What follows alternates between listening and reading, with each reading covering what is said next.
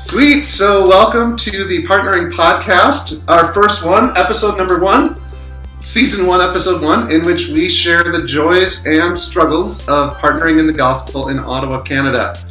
We hope that through this, we can encourage you with stories from the field, hopefully not scare you, but encourage you.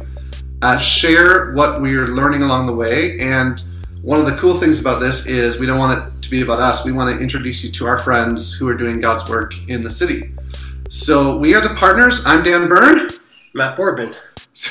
Great. I feel like you should say more, but... We practiced that. Yeah, we practiced that. We did a lot. We're a little bit nervous because we've never done a podcast before. I'm including this in video form on YouTube for our supporters so they can see it, but it is going to be on all the podcasting. Do you listen to podcasts? No. Not at all? Never. No. Do you know how to listen to a podcast? I absolutely know how to listen to a podcast. I just about the things of ministry a little bit more than... Oh, I see. Well, that's it. Well, it's good. You can walk the dog and listen. You can do the dishes. True. So they're good. They're good.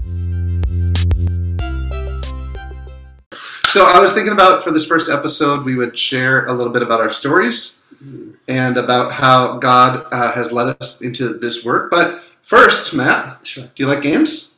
No. What? Come on. Every time Absolutely. I know games. You know, this is supposed to be, they teach you, I guess, I've never taken an improv class, but I have friends that do. Mm-hmm. You're supposed to, when you set someone up, they're supposed to knock it out of the park. Yeah. So you love games, right? Absolutely. I love games. You're not competitive. You're not competitive at all, right? Yes, a little bit. You're a little competitive. Yeah, that's what I thought. Yes. So I thought we'd play a game. Sure. So because it's the Partnering Podcast, I thought every week, probably I'm guessing we'll really loves games. Yeah, we'll come up with a famous partnership through history. Sure. And I'll give you some questions. Mm. They could be from pop culture, which I know you're great at. They could be from history, politics, right? So any field of human endeavor. He's taking from he's doing this to someone who was locked away for 16 years away from society. Hey, we're going to tell your story in a bit, but that's the fun of this. Yeah. That's actually the fun of this, because the people at home or listening will be like, "Come on, man, so easy." All right, so are you ready for the first one? Sure. All right, now I'm going to go very slowly so that I don't show you the answers. Okay, ready? Yes. Are you ready? Do you think you're going to be able to get this one? What do you think are your chances? I reserve comments until after the fact. I'm fairly intelligent, but I know that you're a little... What field do you feel like you'd be best in? Post-World War II stuff, I think. Post-World War II history. Okay. I don't know. I'll keep that in mind for future... What would I be? I don't... You don't know? Yeah. Music? To a degree. To a degree? Yeah. Right. Criminality? Bonnie and Clyde? To a degree.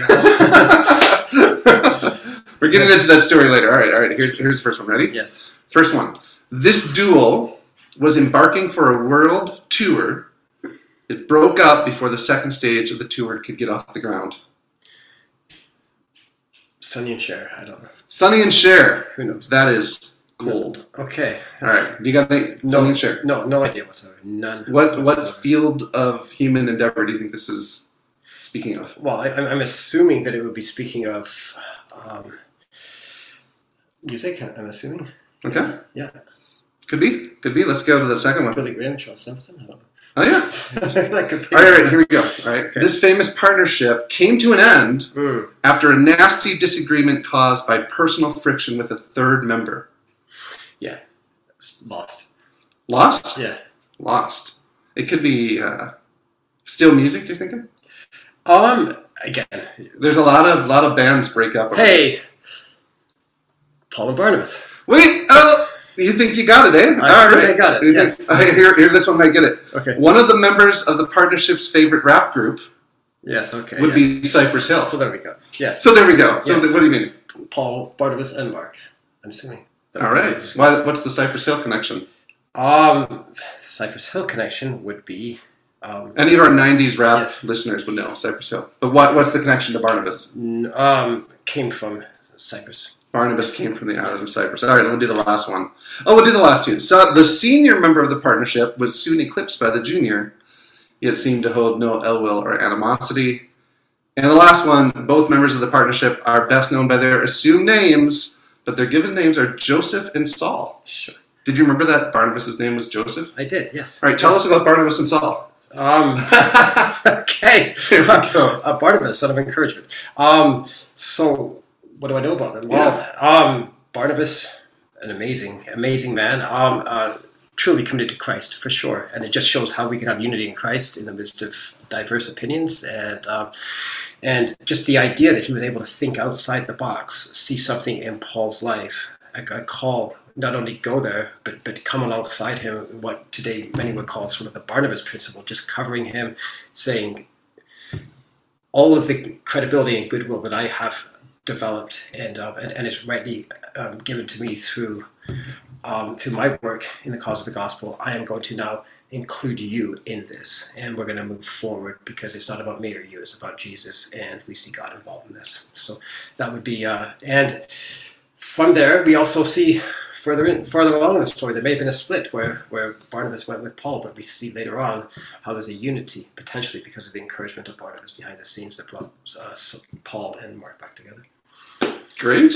There we go. I didn't know I was giving you a theological test today, but actually, no, I chose those guys because obviously Paul and Barnabas have been their story in the scripture, Acts chapter 5, Acts chapter 11, has been, for us, I think, they're heroes to us. They're the first missionary team.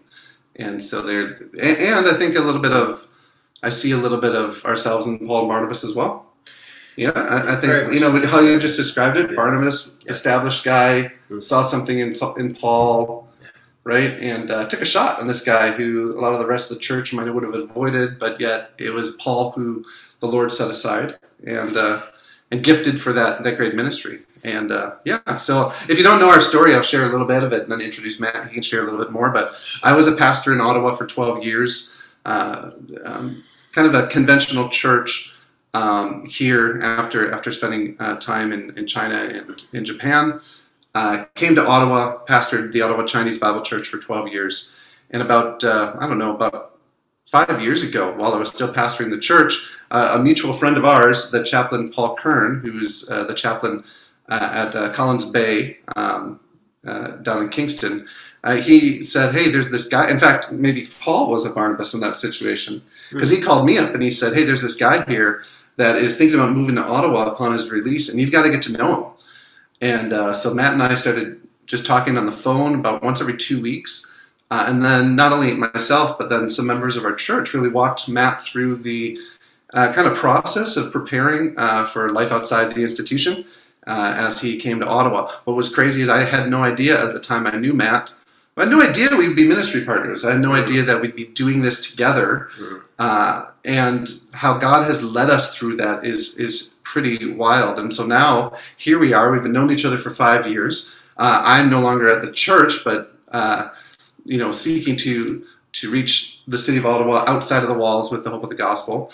And Matt, you came along into that, and now we're partners working on this together. So maybe I'd let you maybe share your story a little bit. I know a lot of people that know us are supportive, have already heard your story, but maybe you can tie that in a little bit for anybody who hasn't known it. Totally. Very briefly, because many people probably do know. So my life would have been essentially because of a lot of my own choices, a lot of things that happened to me was kind of on my own by about the age of 12. My father, who had been instrumental in my life, got up and left one day and just never came back. My mom, who was a wonderful lady, saw an opportunity to sort of reclaim her life in the midst of this. I was deeply hurt, and during this period, I sort of pulled away from my mother, and without having a father and living in government housing, I just migrated and gravitated naturally to a group of people that were also very, very hurt. We started one of the first gangs in Scarborough before gangs in Scarborough were popular, and we essentially just started a life of criminality. And it was always based on a business structure where we would steal things to support our neighborhood and then make money on the back end. So it was always kind of a bit of a Robin Hood sort of glorious way of doing it, but this kind of progressed in my life moving forward, where I got involved in the use and distribution of drugs for a period of time in the sex industry, and my life culminated when I was part of a network that was supplying a section of Toronto. And this was $1 million business per year, or multi-million actually. And so we were using these same dynamics, and we always thought we were really good people, and kind of, we're the good guys in this world where we've been hard done by.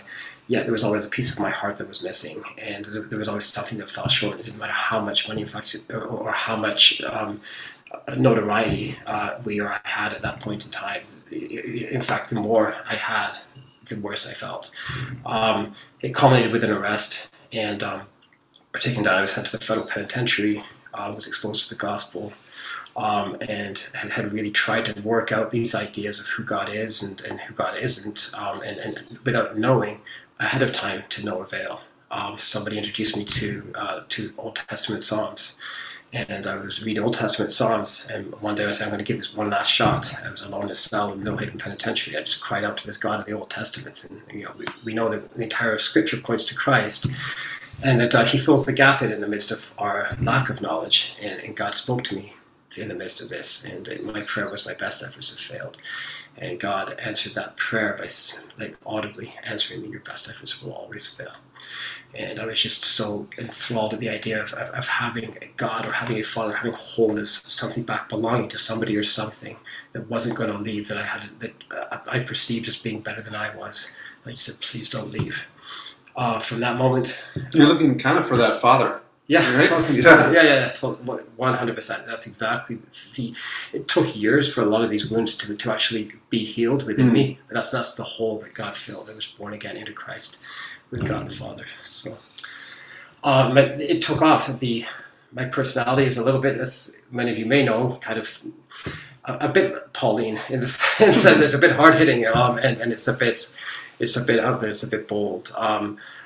Which is fine, for better or worse. It's who I am. I just try to refine it. But I started from day one to evangelize within the prison populations and communities I was involved in, and anybody that was in my sphere of influence just said, hey, I met this God, you need to know him too. Over the years, I'm going to fast forward it, over years, a couple of significant things happened. I became trained in ministry and started planting churches while I was in prison, but I also came to the end of myself through consistent failures. So I would come, we would have this, everything is great on the outside, but on the inside, things just weren't great. And I just kept falling, and my journey took a lot longer than it needed to be because of that. So when I met Dan, just prior to meeting Dan, I was like, enough's enough. I call it this time where God went from my head into my heart. I said, I just want to expose every part of who I am, not the good parts, the bad parts, not the parts I could put up front, but the parts that remain hidden that we typically feel that we'll be judged for, the parts we're ashamed of. So I remember that part was we had talked a little bit about Moses and about the Apostle Paul, about how actually the Apostle Paul's a really good one. When he came to Christ, that road to Damascus experience, he also, like you, immediately started preaching, started proclaiming, started going boldly, speaking. In fact, almost at one point he had to be kind of let down out of a basket out of a city so he wasn't getting killed. Yeah. But he wasn't mature. Right? He wasn't. The God hadn't formed the character in him yet, and actually spent 5 to 7 years, they think, back in his hometown, in the world's eyes, a failure. Yeah. Here he was thinking he's going to be the next great Pharisee, and he comes home and he's joined a cult.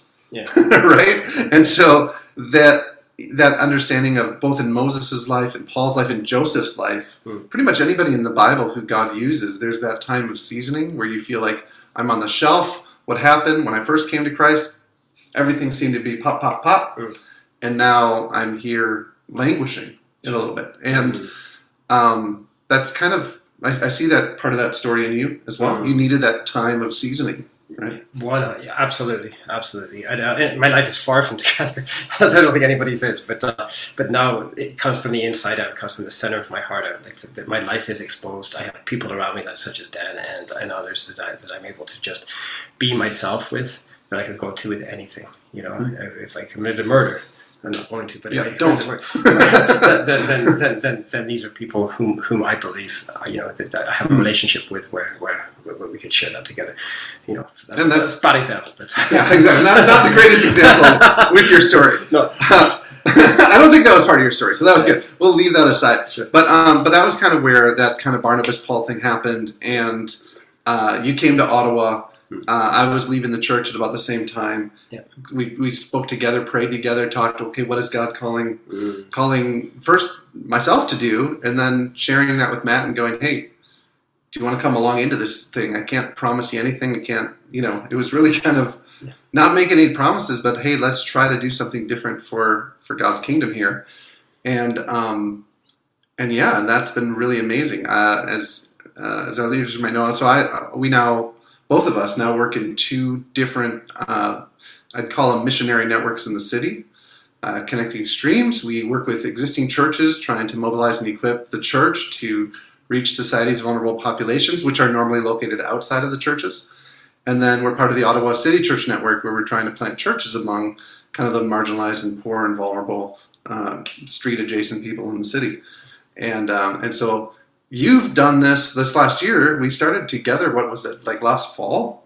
Or not last fall, but the fall before the pandemic. Sure. Yeah. Right? And we started that together, started working together, planted a couple churches through this amazing ministry happening in Dundonald Park, which maybe you can share a little bit more about. But yeah, it's been amazing to see how God has brought that together. We have different gifts, but and we've been refining each other in different ways and pushing each other in different ways. But the ministry, the fruit that's come out of it is pretty substantial. So why don't you talk a little bit about the park? Yeah.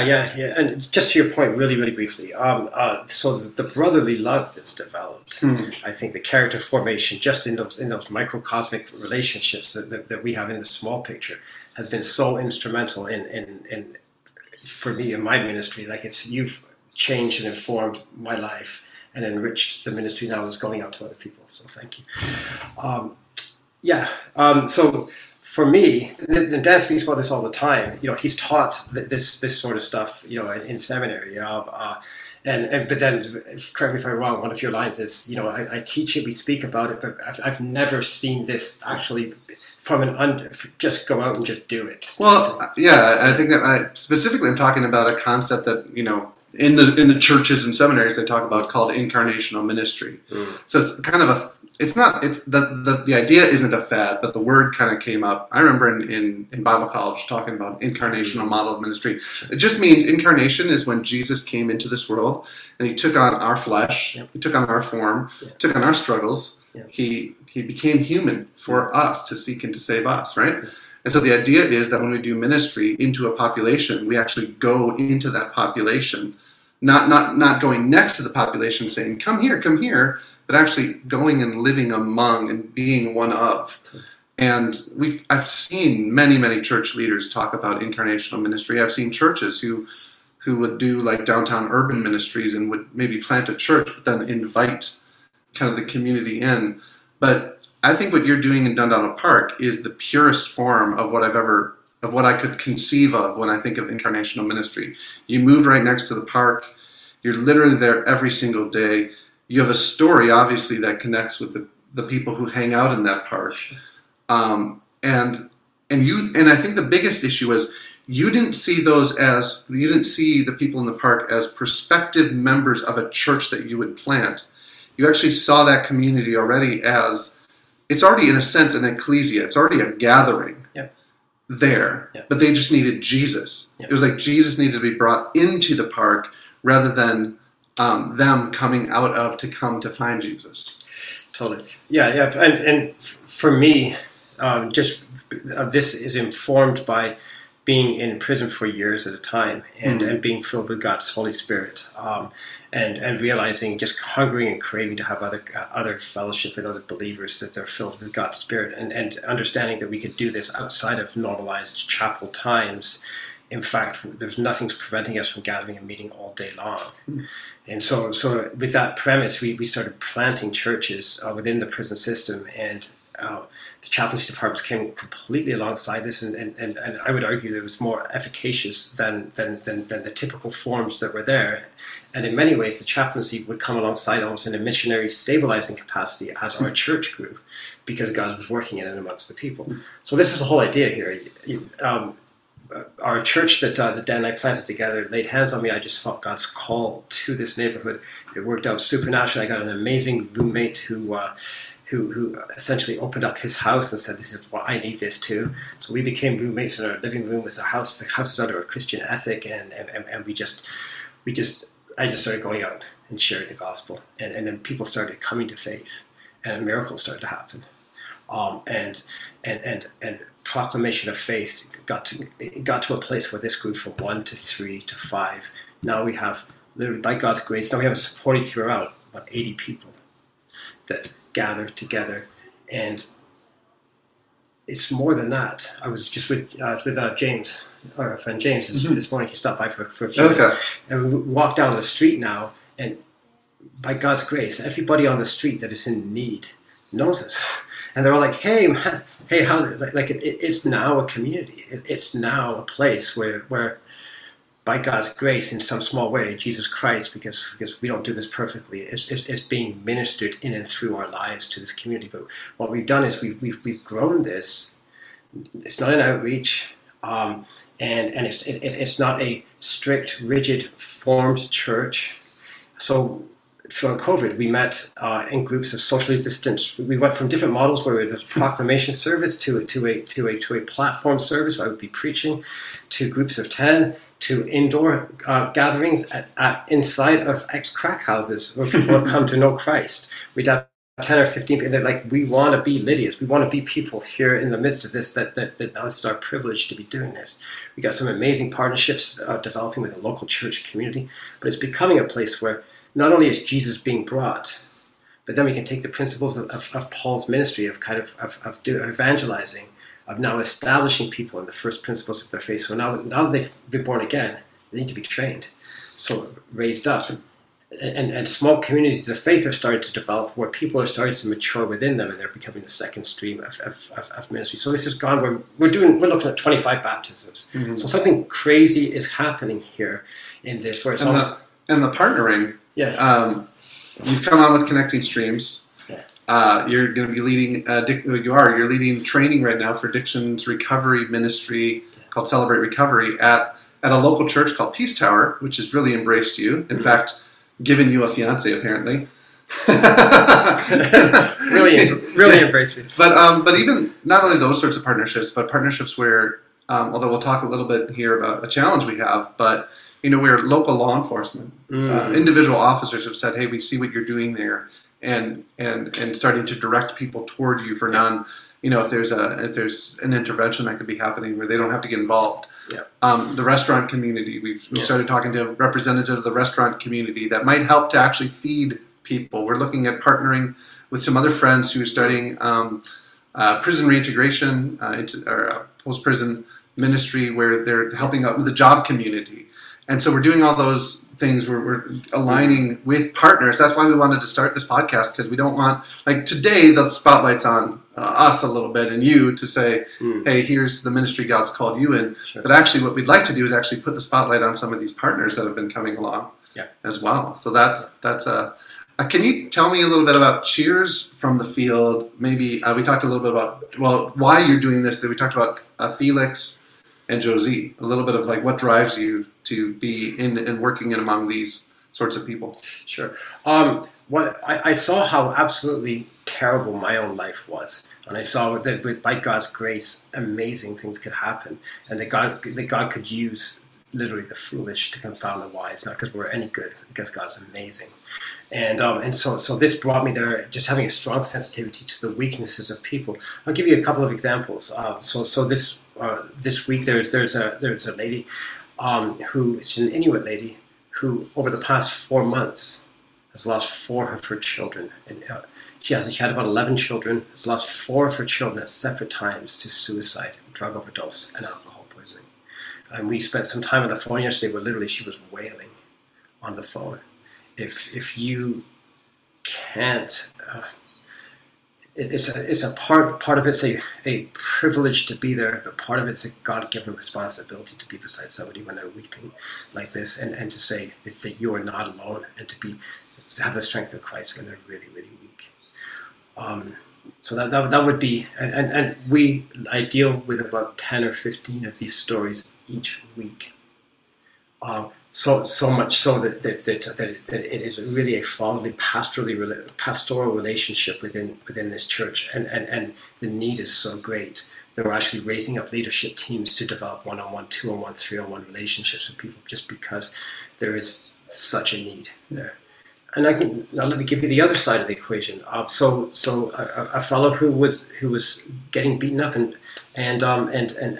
fighting a lot because he was drunk. Another fellow who battles with crack addiction. Somebody else that lost a loved one just a little while ago and was drinking himself to death and was going to jump off a balcony. Now all attend our church.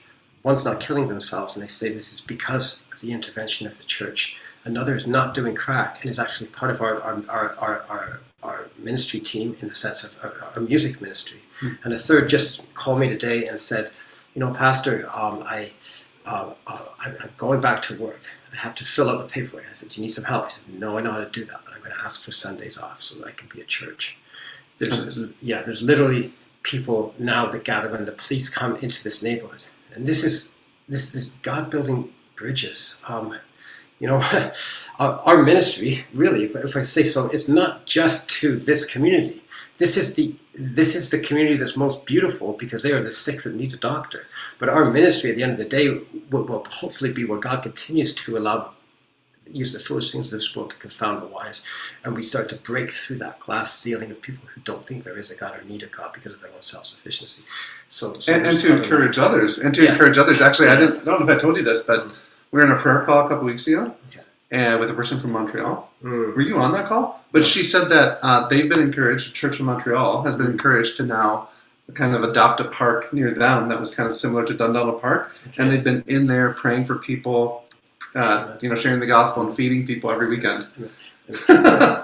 Imagine, so this is not to get preachy, but this is a community, because most of you will already know this, but just in closing, this is a community that craves community, that are there, they just have a broken system, they just have a broken system, and the water is just draining out.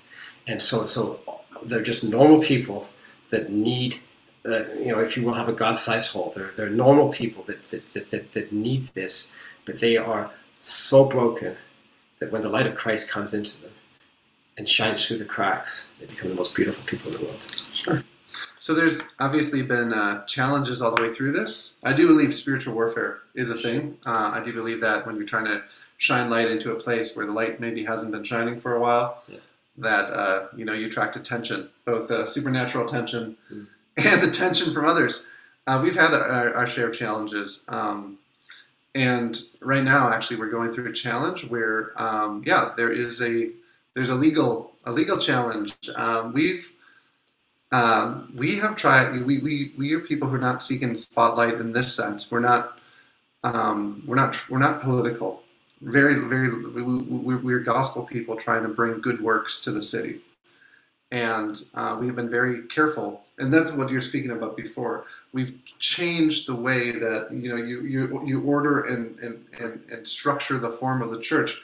It seems like 24 times since last fall, because every time regulation changes, and if you are living in Ontario, you know that changes they change all the time. Every single time the government has changed the game, we've complied. We've tried to do what we can do to respect the public health orders. But we feel definitely that we can't give up on these people, right? And so a couple weeks ago, maybe you can share a little bit about what happened there. Sure.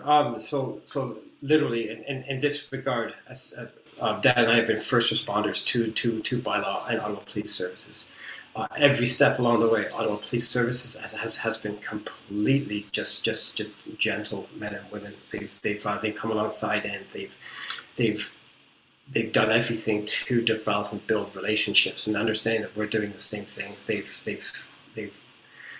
in some ways, I mean, they may see it differently, but there's almost a co-laboring attitude of, hey, you're doing nothing wrong, you're doing something good. We're going to leave you alone. With bylaw, the frontline officers each week have been absolutely fine. Each week have been like, hey, you guys are doing something amazing. If they're going to gather at Parliament Hill, in 3000, and Justin Trudeau is going to tweet, I respect their right to peacefully protest what you're doing. Is or at the beach, there's like 6,000 people at the beach yesterday. Because we are sweating because it is hot in Ottawa. Heat wave. Yeah. So, essentially, there started to become a group of agitators. And the agitators were starting to go around. So this is what we were doing. We weren't bringing a church to the park. We were bringing leaders to the park and gathering with vulnerable people that largely outnumbered the people that we had there. And these people were already, our congregation, our church is already there. All week. They're either sitting on the park benches drinking, fighting, or changing their lives and ministering to one another. But they're there. There's 60 people, and they're there all the time on these park benches. All that we've done is when we were embraced by them, because what they really crave is community, is go up to them and said, hey, what about Jesus? You may have been hurt by Jesus. You may not think that Jesus is real. You may have seen an inauthentic Jesus. But we're here to tell you that Jesus is very, very real to us. And if we could just be friends, most things are caught. They're not taught over time. People are like, yeah, we want this God too. Mm-hmm. So now they've come alongside. They're the church. So imagine this. We're bringing people off the benches where they could cause harm to one another or die. A vulnerable community that can't go on Zoom to gather peaceably as a church. A vulnerable community who doesn't have the most vulnerable community. So we're coming alongside these guys. And what we're doing is we're saying there needs to be a balance here. This is a community where through emergency orders, their lives are being unduly affected in a negative way, which is not the spirit or the essence of the law. Yeah. More people will die of alcohol and drug addiction than of COVID by numbers in that small park. We're going to people that are already gathering in non-social distance groups, and we're actually saying, hey, let's gather in a socially distanced, compliant way that the law dictates we can. We ask for guidance and direction from bylaw, and when we weren't given, we did the best we could with regards to our judgment. Well, one of the big things here is we're trying to disciple a population that are lawbreakers. Yes. So it doesn't do us any well if we have this kind of radical agenda of trying to break the law in this. No. So we've been trying to very carefully respect the orders, teach the people to respect the orders, but we were fined, Matt, you've been charged now 4 times, twice for not having a permit for your dealings in the park, which hopefully we can get cleared away for this week, and then twice for the Reopening Ontario Act. You know what I realized, though? If we were considered a social good organization, we actually would have been fined. That could be a way we go. But yeah, so we now are in the process of not only, the biggest issue is not only fighting the tickets, considering fighting whether or not this is an unjust law, so that's part of this. But third, we got to be back there this Sunday. We got to be back there on Saturday. Sure. We got to be back in the park. This is the congregation we're called to. I just want to be very clear. We didn't willfully disobey any directives. What we did do is we dialogued back and forth to find out what we believed was something that was compatible with everybody. They didn't come with 4 separate sets of tickets and we just thumbed our nose. They came at one time to my house on a Wednesday afternoon after the week and dumped all 4 tickets. So it wasn't, there was a real way of honoring God and man at the same time. Well, we're seeking the dialogue, but yet we also know that everybody who endeavors to live a godly life in Christ Jesus will be persecuted. And I don't think this even rises to the level of persecution. Sure. I do say that there's spiritual warfare going on, and we expect opposition, we expect challenge. So that's part of it. And so over the next couple months, we'll keep you guys informed as far as how that is going. Please pray for that. Please pray for Matt, and please pray for us as we seek wisdom as to know how to walk forward into wherever the Spirit is leading in us in this. So that's part of our challenges. There might be financial need for the legal challenge. We will let you guys know how that works. The other thing is, Matt, you've been doing this work in the park for a year. I don't know how you eat, but you've not taken a dime from the ministry. You've not taken a dime. We don't collect offerings. Some people voluntarily give to the church, but that doesn't go to Matt. It goes to the food that we feed the people with. And so you've been doing this over the last year, not raising a dime for yourself. Now that you've formally come on as a missionary, we are trying to get Matt off the ground as quickly as we can. We literally are trying to raise about $30,000 this month so that we have that cushion, about a 3-month salary for both of us, so that he can begin taking a salary next month when you get married, right? So that's what we're doing, and that's just this month. And we're just asking people if they would consider a one-time gift. They can go to ottawamissionary.com. And that's how you can support us. You can support us monthly. You can support us as a one-time gift to get him up and running. Yeah, that's about it. You guys know this is our heart, and this is what we've been doing. Now you've heard a little bit more of our story. I do want to share one quick ministry insight before we sign off for this, because I'd like to do that every week. Maybe you've already heard some ministry insights, or the Holy Spirit's already shared something with you today as we've been sharing. Oh, yeah. If you don't mind, just to... with our plug for ministry, just so that people understand our heart and our goal in this, and I think you explained it really well, is to go in and essentially be a family and raise somebody from childbirth or rebirth to maturity, with all of the supportive structures in place necessary to make that happen. So literally, to be a family, if I was to have a child, I would be responsible for their education, their food, their moral upbringing. I would be responsible to be their friend. They would be my family, to love them, everything. So what we're doing is we're coming alongside as a team, as a family, to a group of people who are accepting Jesus Christ. But we're not taking the Great Commission as something that is about sharing the gospel. It definitely is about sharing the gospel, but it's about making disciples. And what does that look like from a scriptural perspective? That looks like somebody that used to be causing harm to themselves and others, now being a productive member of society, a person of peace, that not only that, but loves much because they've been forgiven much. So this model that we're dedicated to is the idea of, if God's placed this desire in our heart, we're going to fulfill the Great Commission as if it was the first day that Jesus had left. So this is a brand. This is we're just going. We're going out, and for us it means absolute character maturity and development, and planting consistent churches in and through. We're doing this in communities that obviously cannot, are not positioned, nor do they even have the knowledge of being able to support us at first. So if you would want to partner in something like that, I think that we are dedicated to doing this with our lives, for our lives. Just the insight I got from that was, it's a holistic ministry. Yeah. And actually, we're seeking the transformation not only of individuals, but of that whole community. Yeah.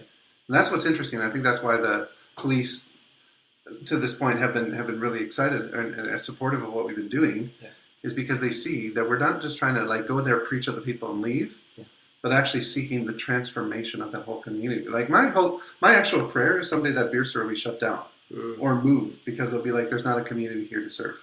Yeah. That's why that beer store is there, right? So yeah, that holistic transformation is really what we're about. But it starts with the proclamation of the gospel, right? Yeah. The insight, very quickly, that was a good insight right there. But I'll share one more. Was just simply this: that you can't do it alone. Yeah. And that's one of the things I think as a solo pastor, we often kind of feel alone. One of the things that's been super exciting about working with Matt is just that idea that the Holy Spirit put into the church from the beginning. They weren't sending out lone rangers, lone wolves. Peter and James were traveling together. Yeah. Paul, there's something like, I think it's over 30 different people associated with Paul and his missionary journeys. Yeah. And so I'm happy to partner with you. Amen. I'm happy to partner with everybody here who's listening and or watching the video. I pray that if you're feeling alone, if you're feeling like, the Lord's put something in front of you, and right now you're feeling like, oh man, you're carrying it on your shoulders, maybe begin to pray. Who else around you is he raising up to shoulder the burden with you, to charge, that enemy gate with you, to whatever it is, whatever metaphor you use, to do the things that the Lord has called you to do. Not only do you get a partner in ministry, you might even get a friend out of it too, eh? No, it's too hot. It's too hot in here.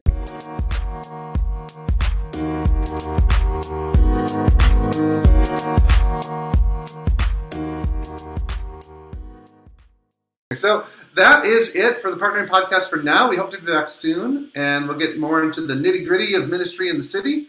And we'll hope to have a guest on soon. Yeah. Our lawyers? No, I hope not. but one of the people that we definitely appreciate in the city. So please subscribe to wherever you listen to your podcasts, Yeah. and we'll hope to get something up soon. Amen.